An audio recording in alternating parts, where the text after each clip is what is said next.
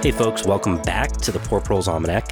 I'm excited to share with you a wonderful conversation I had here with Doug Tallamy.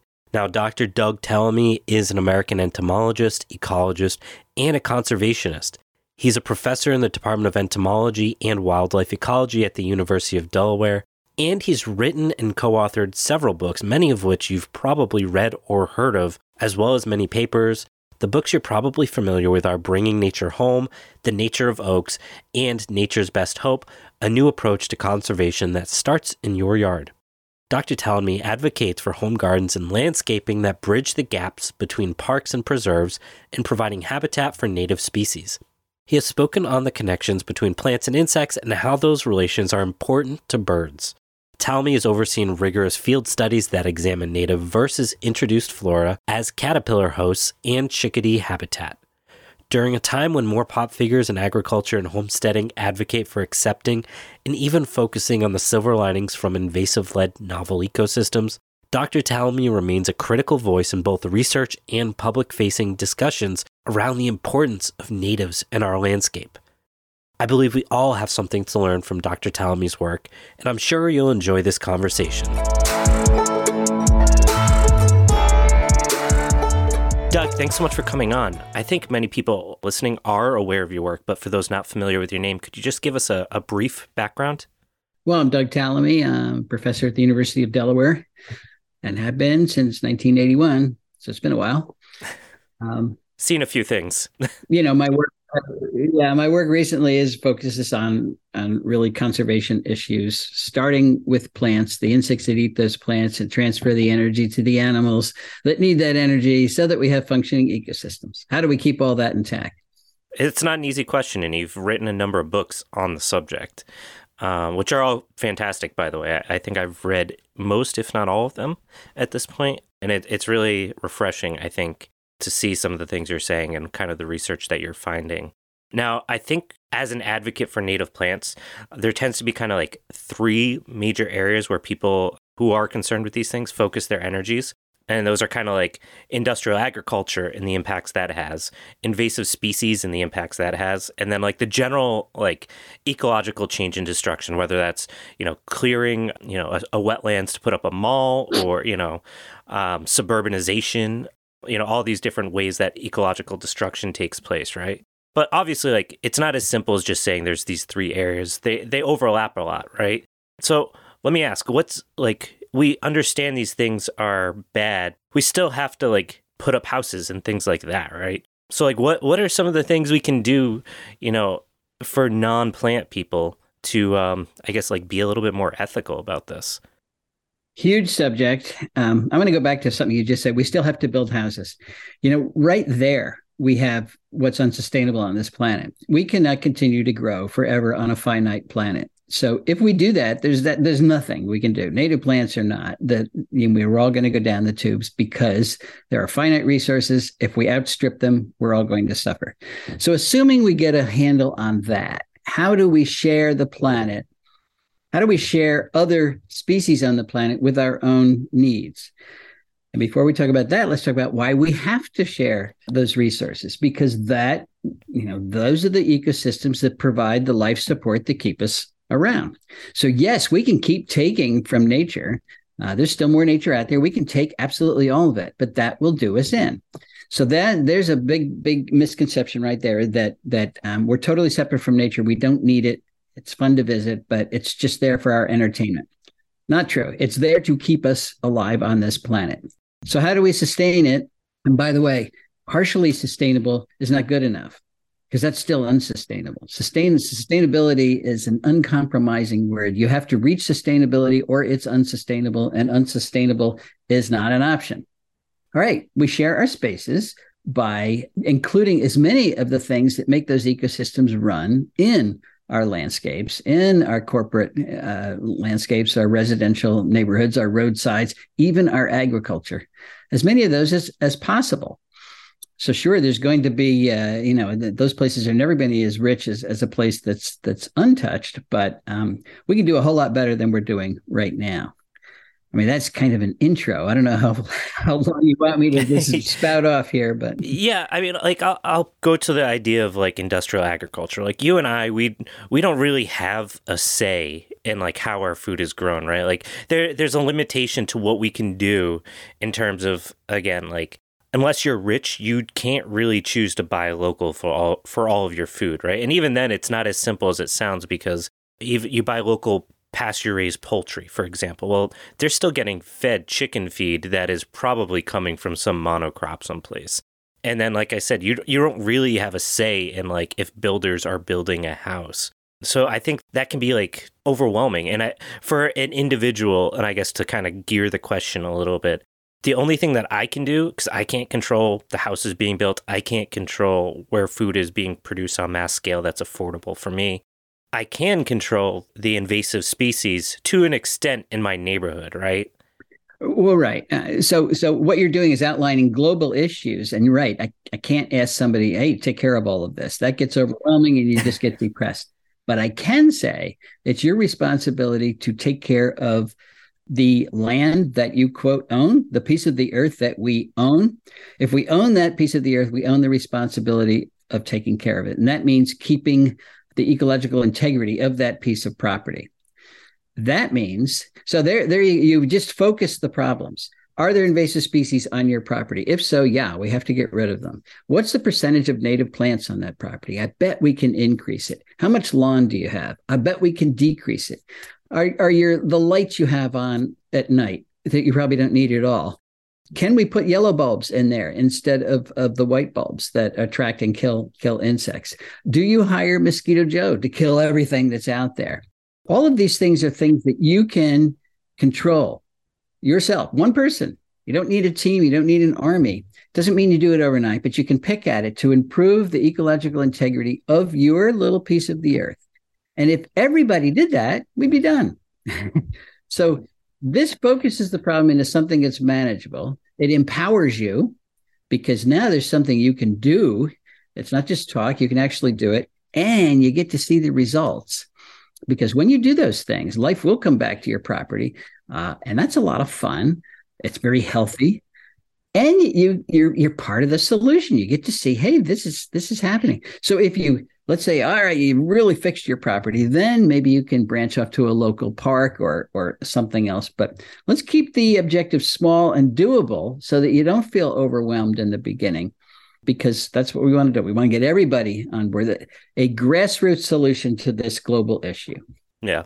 You come at it from a bunch of different angles depending on the book you wrote. So like you talk about oaks in one particular book, I believe it's called The Nature of Oaks. And in it, you make like a lot of arguments about why oak trees belong on our landscape and we should be doing much more. And in it, while you do profess the value of oaks, you also talk about some other key species that I don't think we recognize maybe as native or like as prominent in our landscape, but have like a lot of value. So like black cherry, willows, things like that can do a whole lot for our local ecosystem. And I think for a lot of people, that can be a lot easier than like, trying to put native pollinators like flowers, annuals, short perennials, things like that, because you put the tree in the ground, you water it a couple times so it doesn't die right away. And then like that's pretty much it. And that's really in a world where people want instant gratification and they don't want to like be tied down for a long period of time. Like if that's the minimum everyone did, we'd be in a lot better shape. What I also think is interesting, to kind of go on a little bit of a tangent, is like the value of oaks has been historically significant, right? Whether it's indigenous people utilizing them for food or for game. And I think you still see this in the hunting community, is that they're highly valued for game, but we don't have that relationship to them as much as we used to. So I want to ask, as somebody who does spend a lot of time talking about flowers, what drew you to oaks in particular, and how do you see them kind of fitting into like an increasingly uncertain future? Well, what drew me to them was our research that, what we've shown is that caterpillars are really important insects because they are transferring most of the energy that plants harness from the sun to other animals.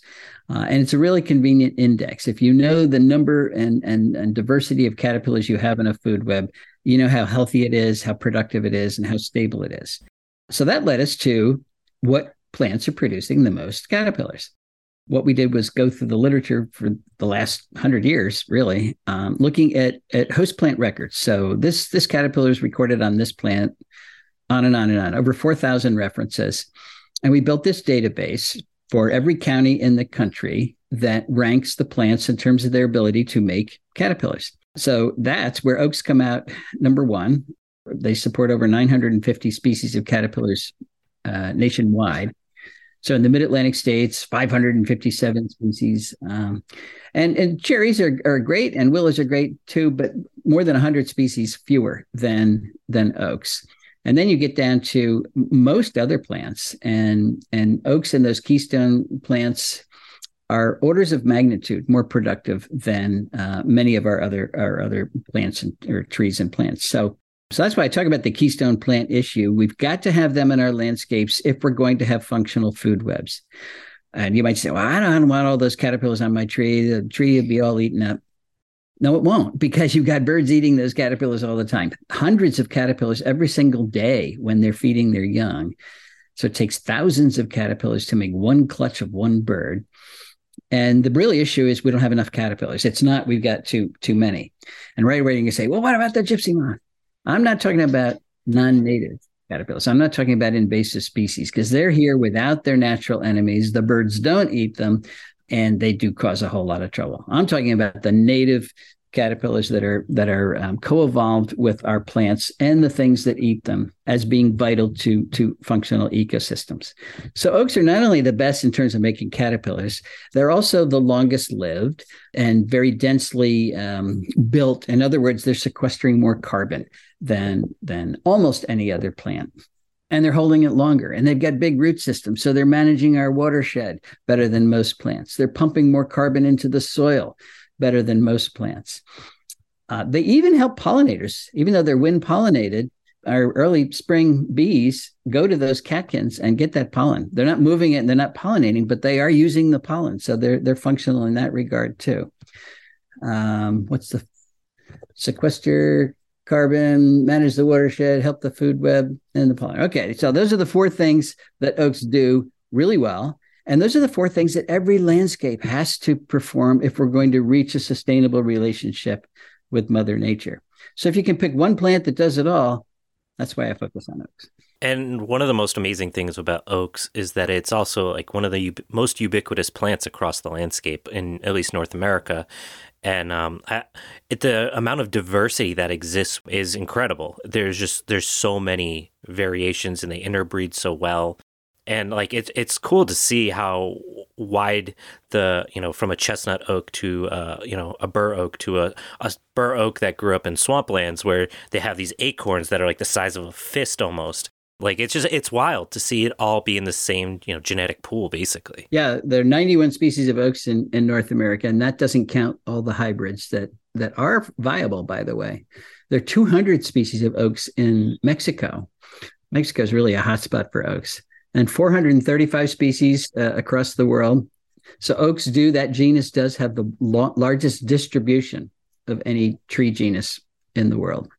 Yeah, so it shouldn't be surprising then that we have this like historical innate connection to them, because if they're a keystone species and they are everywhere, like how could we not? And I think part of the reason why we don't value them is because they're just everywhere. So we don't think anything of it, which is unfortunate because they were so revered for so long. And I'm curious if you have any thoughts about how we rekindle that relationship and that awe that we deserve to have for the oak tree. Well, that's exactly why I wrote that book, was to try to get people to appreciate all the things that they do. In terms of supporting biodiversity, there's a lot of things happening on the oak in your yard that people don't know about. And if you don't know about it, you don't go out and look for it. So I always say that knowledge generates interest, and interest often leads to compassion. And that's what you're talking about, having more compassion for the natural world. The thing that attracted Europeans to oaks and to North America really was the wood, the value of the wood. They have so many uses. As a matter of fact, it's still an issue with white oaks in Kentucky, for example. You have to make your bourbon barrels out of white oak, and that goes for wine as well. And they're over harvesting. We got a lot of us drinking a lot of bourbon, a lot of wine, and they're taking more oaks than are out there. So Nothing, no resource is inexhaustible. It really isn't. If we're going to use it as an agricultural product, and that's really what you're talking about, we're going to have to manage it that way and get a lot of more oaks back into the landscape. The big problem now, two big problems. Oaks really are a fire climax species. They like small ground fires, and the Native Americans did that for a long time and managed the landscape in a way that promoted oaks. Well, we Europeans came over and didn't like fire, so we said no more of that. And right away, that started to shift the dominance of oaks out of our forests. The second thing, though, is we've got an overabundance of deer, white-tailed deer, that not only eat oaks, but they eat all the native plants that come up and leave the non-natives, which really exacerbates this invasive species problem because it tips the competitive balance against our native plants. So you're not getting natural oak regeneration because of the loss of fire and the overabundance of deer, which means you do that for 100 years and you don't have any more oaks in the forest anymore. So this is why people say we're gardening the world. And it's true. What we really mean is we're managing the world in a way that we can manage it in a productive way or an unproductive way. But oaks are important. We need them in our forests, and we need to manage in that regard. We want other plants too, but to manage in a way that eliminates the oaks is not going to be a good thing. You're talking about a concept of regeneration, and I live in a right on the edge of the Pine Barrens in New England. This area has been clear cut, and people have lived here for hundreds of years, thousands of years, colonists for hundreds of years. And that clear cutting has decimated diversity. And if you go to conservation land here, it's all these white pines with, they're 80 feet tall, and then the understory is white pines that are 30 feet tall, and there's a couple straggler oaks here and there, and a handful of cherries if you're lucky, and that's about it. And it speaks to exactly what you're talking about. We're seeing the repercussions of hundreds of years of evolution, and evolution is not the right word, hundreds of years of stewardship, poor stewardship. And because our lifespan is so short, we don't understand what we're seeing is not normal. Right. And I think that's, to go more on this tangent, my neighbor happened to clear cut his property last week, and it was mostly white pines, and there was a couple of really beautiful white oaks and a couple of red oaks. And I was like, hey, you should keep those white oaks. They're really great trees. If you get rid of the pines, they'll really fill out and be these beautiful trees. And the tree guy came through and just cleared them out and was like, hey, do you want to buy this for firewood? And I'm just like, oh man, it's I'll take it, but also this is such a waste of something that was a beautiful resource. Yeah. Engaging those conversations without coming across as a tree hugging hippie is really difficult. And even as somebody who does this all the time, it can be really difficult to get people to see the damage that has existed in what we're doing, and how that relationship that was so fundamental to being human has been so severed. We do not value the ecosystem services that various parts of those ecosystems provide. Actually, I just heard yesterday that the Biden administration says, hey, we're going to put price tags on these things, and we're going to start to preserve the things that protect our coastlines, talking about big aspects of ecosystem function. But it's a necessary thing. We bite the hand that feeds us by eliminating, our support system, taking down oaks for firewood. We're doing worse than that. We're taking down oak forests to put up solar panels. Now, solar panels are great, but I can think of a lot of places I could put them where you don't have to take down an oak forest that is a solar panel. It's sequestering carbon, is doing all the things that those panels are supposed to be doing, actually more than that. So, I don't know. We're supposed to be a smart species, but sometimes I wonder, Yeah, and I think it speaks to that we're missing this very generalist knowledge that this is going to sound, I think it might upset some people, but we put kids in school and they learn all of these really great things, but we act as if before we, we're sticking kids in classrooms or, wherever, that they weren't learning anything. But they were going around with their parents. If we go further back to hunter-gatherers, early agricultural societies, they were learning about their landscape for their entire childhood. So they knew what plants did and the value of them and watched them grow because they would see them all the time, and then understood how the ecosystem functioned, even if they didn't have the understanding of the taxonomy or anything like that. Not to say we need to go back to that, but there's a lot more nuance to it than like pre-education that we weren't learning anything. And we need to bring some of that back, I think. Well, we still learn outside of school. But what do we learn? We learn what's on our iPhone, and we learn what's on TV, and we learn what's in the video game. We're not outside in nature anymore, parents or kids. So there is no exchange of knowledge of the natural world. That's that disconnect. 82% of us live in what we call cities, and you can define that in lots of different ways.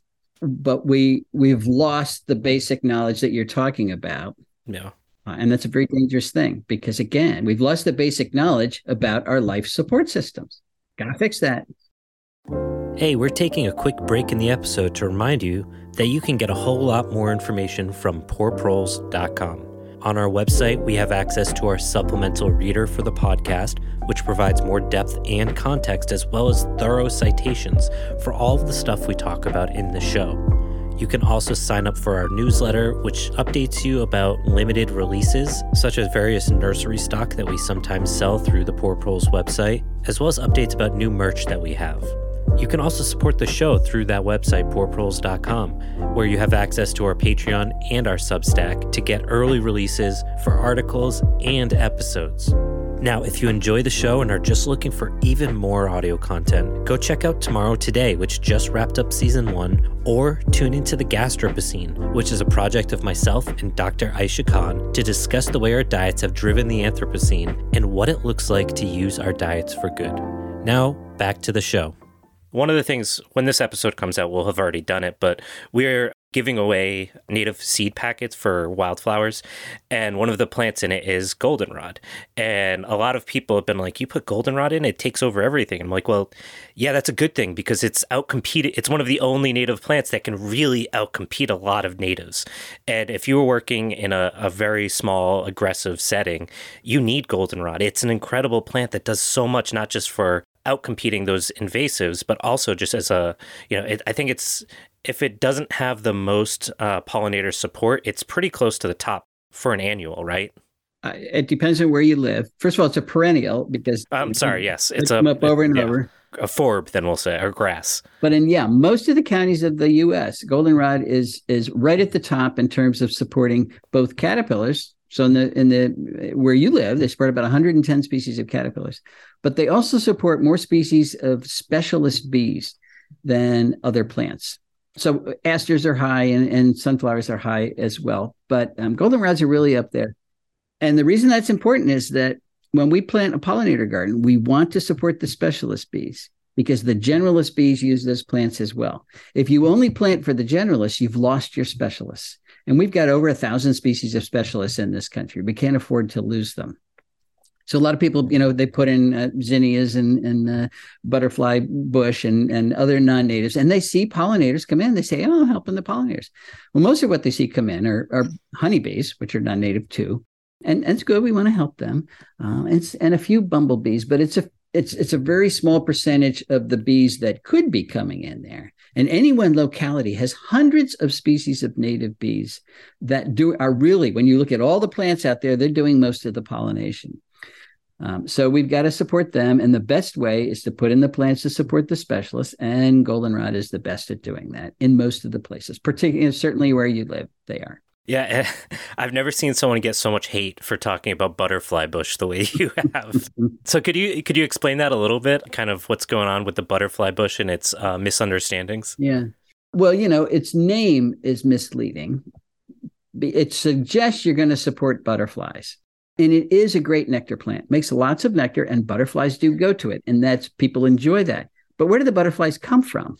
You got to make butterflies to have them to go to your butterfly bush. And that means you need butterfly host plants. And butterfly bush does not support, no larval butterfly can develop on butterfly bush. So you're not actually making any butterflies.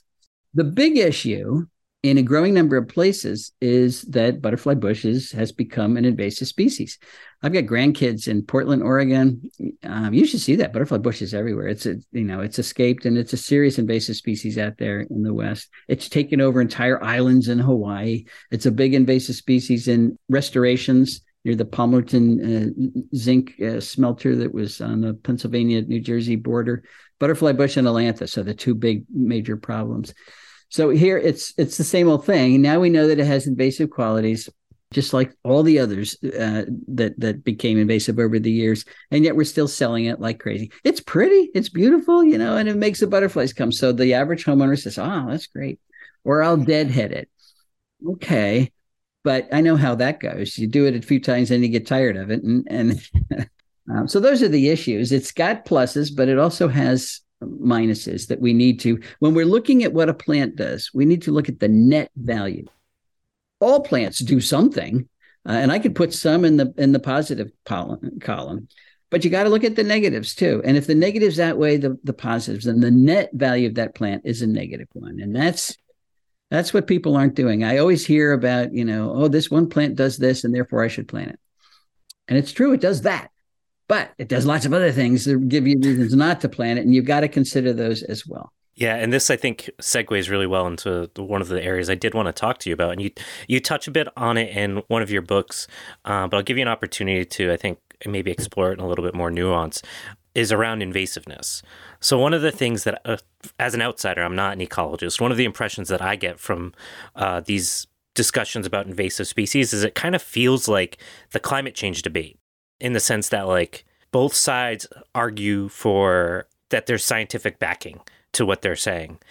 But how true is that? Like, what percentage of studies are actually backing that, like, invasives have a net positive, not just one species, but like as a whole for the ecology? Is it really just like a handful of people? Because whenever I try to find studies that like people cite, they seem to either be non-peer reviewed or they come from somebody that doesn't have any formal education in ecology. So I'm going to give you an opportunity to kind of talk about that.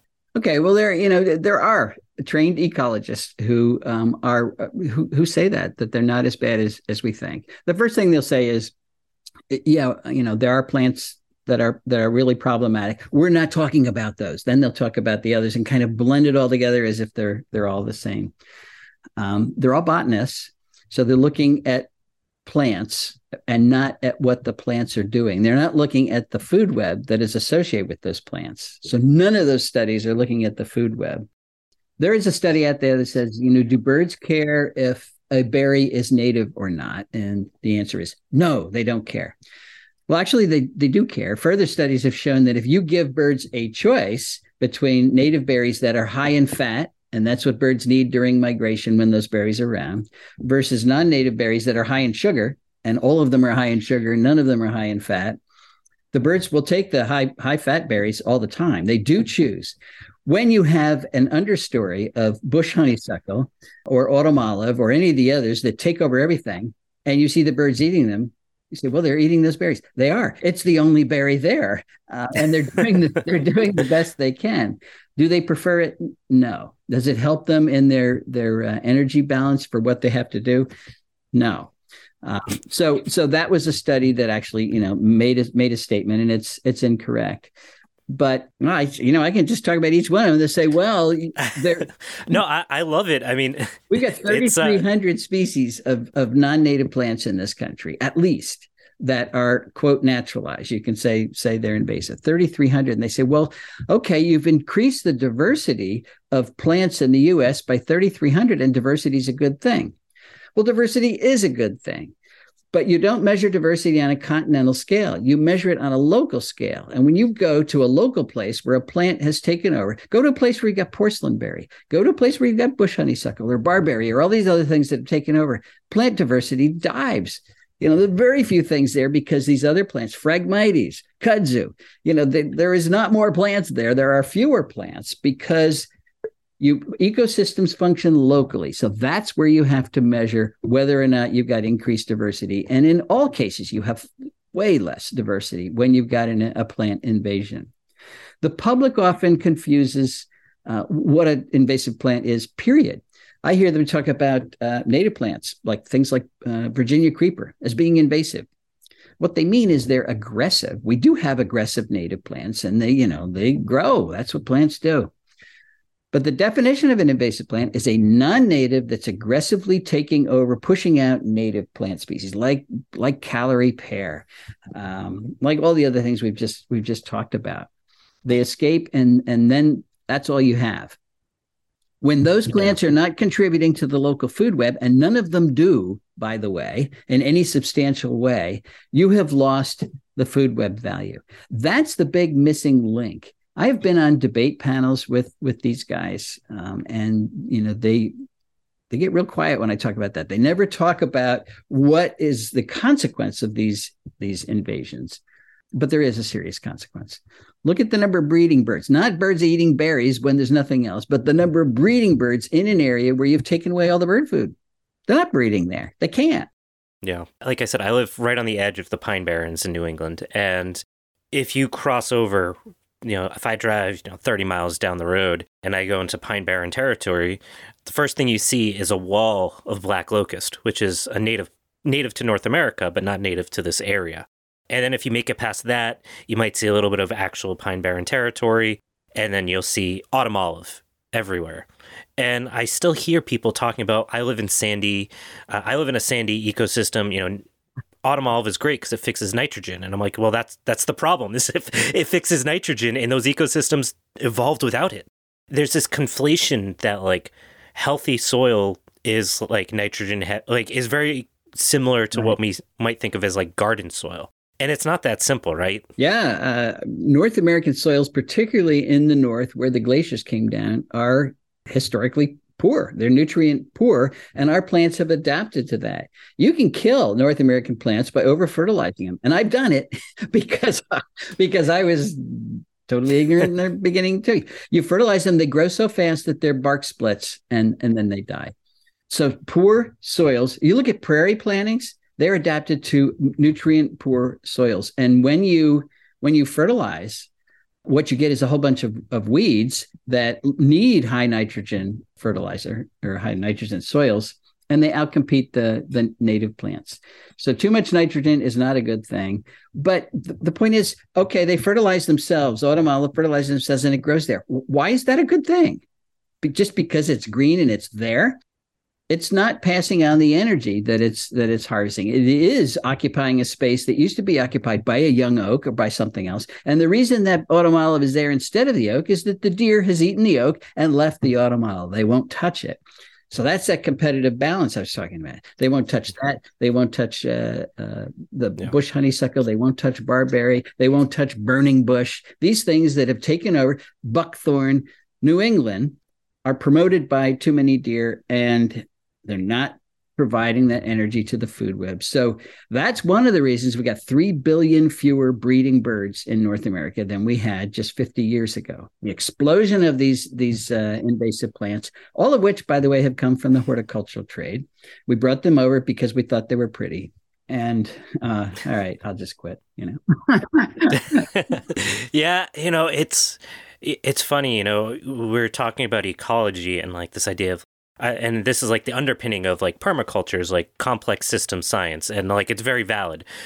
But I find myself, the more I have these conversations about native plants, I find myself aligning more with like hunters, which you would think is like an unlikely pairing than like a lot of people in more of that permaculture circles, because as a hunter you're actually seeing the impacts of invasive species on deer and deer populations. And I know you guys are in the same boat as us, where I have a friend towards your way, and I believe they said that the population right now is like 50 per mile or something crazy like that, whereas the carrying capacity for most areas is like 10 to 15.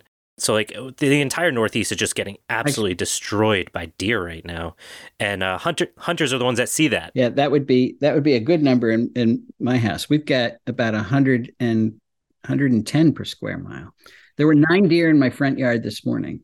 Jesus. Hunters are now they're the only predators. Hunters and cars are the only predators we have for deer at this point. The only hope of keeping deer populations in check, and it's not enough, because hunters cannot hunt where there are a lot of deer, which is suburbia. As a matter of fact, hunters in Pennsylvania complain there aren't enough deer in the wild spaces. All the deer say, we're going to the suburbs where nobody can hunt us. Yeah, it's a weird selective pressure that's basically happened where the smart deer have figured out not to go into the woods. Yeah, pretty much. So I do want to talk quickly about your work with Homegrown National Park. It's a really great project. I think a lot of folks should be familiar with what you're doing with it because it speaks to, I think, the core of what we're talking about with the responsibility to steward the land where we live. Yeah, we started out talking about this. How do we fix this? We do have these global issues, but there's 8 billion of us. And if all of us recognize the responsibility we have to good earth stewardship, and I argue that all of us need to recognize that because we all need good earth stewardship. Everybody depends on healthy ecosystems, whether they know it or not. And unfortunately, most people don't know it. But that means everybody's got the responsibility of taking care of them. Right now, we have a very weird situation where we have a few ecologists and a few conservation biologists. Everybody else has a green light to destroy the planet. That's not working. And we can turn that around by just explaining, no, you got to take care of that piece of the earth that you own. So that's the grassroots part of Homegrown National Park that we talk about. There are 135 million acres of residential neighborhoods out there, and 44 million of those acres are lawn at this point, which is a low-hanging fruit. Lawn doesn't, it's not doing anything for us ecologically. So we talk about reducing the area of lawn, putting the powerful natives into those areas and rebuilding ecosystem function right where we live. And recording what you're doing by registering your property on what we call the map. It's a map of the U.S. and you say, okay, I live here. I'm going to reduce my lawn area by this much, or I'm going to plant this oak tree and take up, this many square feet of lawn with this important plant. You put that on the database, and your little piece of your county will light up with a little firefly. And you get to see everybody else who's doing this around you. So it becomes a social network. The object is to get the whole country to light up as this idea that everybody is responsible for good earth stewardship goes viral. That's what we want it to do. Yeah. And it's free. That's the important thing. We're not competing with any other conservation organization. So we're not trying to draw membership away from Audubon or from National Wildlife Federation or Sierra Club or anything else. You still remember those things, but you're doing lots of very valuable conservation on your property, and it's not being recorded. We're talking about Biden's 30-30 initiative. We're going to save 30% of the U.S. by 2030. We could do it, but you're never going to record it and understand that we've actually done it unless you're recording successful conservation on private property. Because 78% of the whole country is privately owned. 85% of the country east of the Mississippi is privately owned. So if we do that conservation on private property, we will make big headroads towards actually getting some ecosystem function into our human-dominated landscapes. The idea that humans and nature cannot coexist that's gone. That's out of there. We've got to coexist. It's our only option left. And Homegrown National Park is our small nonprofit to help push that along. That's what it boils down to. It's really optimistic and gives me a lot of hope that people can put aside our differences and recognize this very simple value and understanding that we've been living on borrowed time in the way we've been living, and we've lived off of to use a metaphor, we've been living off the fat of the past, and that we're getting pretty close to the bone now. So we got to make some changes. So I really value the work you're doing with that. Now, one thing I think a lot of people, a good enough amount of people think about when we're talking about creating rewilded spaces is homeowners associations. Now, HOAs are a battle. We live in the Northeast, so it's not as common, but I have lived in the South where it is much more common. But some changes have happened in the last few years around HOAs, right? Yeah. I mean, there's a big one in the New York Times a couple of weeks ago. The title was, We Fought the Lawn and the Lawn Lost. There was this Maryland couple that their HOA said you are not allowed to landscape with native plants. You must put in lawn, and they challenged it. They brought it to court. They ended up paying $60,000 to do it, but they won. They established a legal precedent that the HOA does not have the right to tell them how they can landscape. So that is going to I mean, HOAs are changing on their own anyway. I've been telling people for years, join your HOA, educate them, get them to recognize that these rules we made in the 70s to make high status neighborhoods, that's fine. We can have high status neighborhoods, no more rusty cars in the front yard. But to promote ecologically destructive landscaping, to do that it's not the solution. You can have pretty landscapes that are ecologically sound at the same time. That's why I don't say get rid of lawn. I say reduce the area of lawn. Lawn is a cue for care. The lawn you keep should be manicured, keep it mowed, have that strip along the sidewalk or your driveway, outline your beds with lawn. Lawn should be the place where you walk because it's the best plant to walk on without killing it. And you can do that. Nobody will even notice that you have more plants in your yard than you used to, as long as you keep that lawn happy. And even if it's a smaller amount, it's okay. So it's not that we have to, destroy aesthetic landscaping. It's just that we have to choose the right plants and use more of them. And HOAs are saying, "Oh, okay, we get that." People are emailing me, say, "This works. I joined my HOA, and it works." So that's what I encourage people to do. You don't have to take them to court. Just educate them. Yeah, take over the HOA. Find a few like-minded people in your community, and The reality is that it's one of those things that most people don't bother getting involved with. So if you do, and this goes across like all small politics, and generally speaking, it's more accessible to people that don't have to work 40 plus hours a week, which means it's disproportionately geared towards people that have a certain value in keeping things the way they are. And that, they want it to be how it's always been, and there's no reason for them to want to change. Right. I know in my own town, like the conservation committee's got 2 open seats, like, because people don't value local politics, and in many ways an HOA is basically hyper local politics, right? It's at a granular scale of politics. Ask anyone who's had to fight with them. Like it is very political, and I think we need to stop being afraid of engaging with those politics. I think you hit the nail on the head. It's time investment. Yeah, our lives are so hectic and frantic these days. Nobody has the time. But you're right. We got to make the time. Make it up it in priority. Yeah. So, Doug, for folks that either want to grab your book or want to follow along with what's going on with Homegrown National Park, where can they find any of that stuff? Social media, websites? HomegrownNationalPark.org is the website. And really, it's all there. It's all explained there. Then the books are on Amazon. So it'd be Bringing Nature Home, Nature's Best Hope, and The Nature of Oaks. And I co-wrote The Living Landscape with Rick Dark. They're all on there. If you don't want to use Amazon, and I get that, get your local bookstore to carry them, because that works too. Yeah, and I believe Homegrown National Park's on Instagram as well. We'll include all those links in the show notes. Right, yeah. But I thank you so much for the work you're doing, the work you have done, and just keeping at it. You're prolific in reaching out to the public in any way possible. So I think speaking of being involved locally, I definitely appreciate you doing the legwork to get people to have these conversations. Well, thanks for the opportunity to join your podcast. I mean, this is one of the ways I do it. So thanks so much. All right, take care.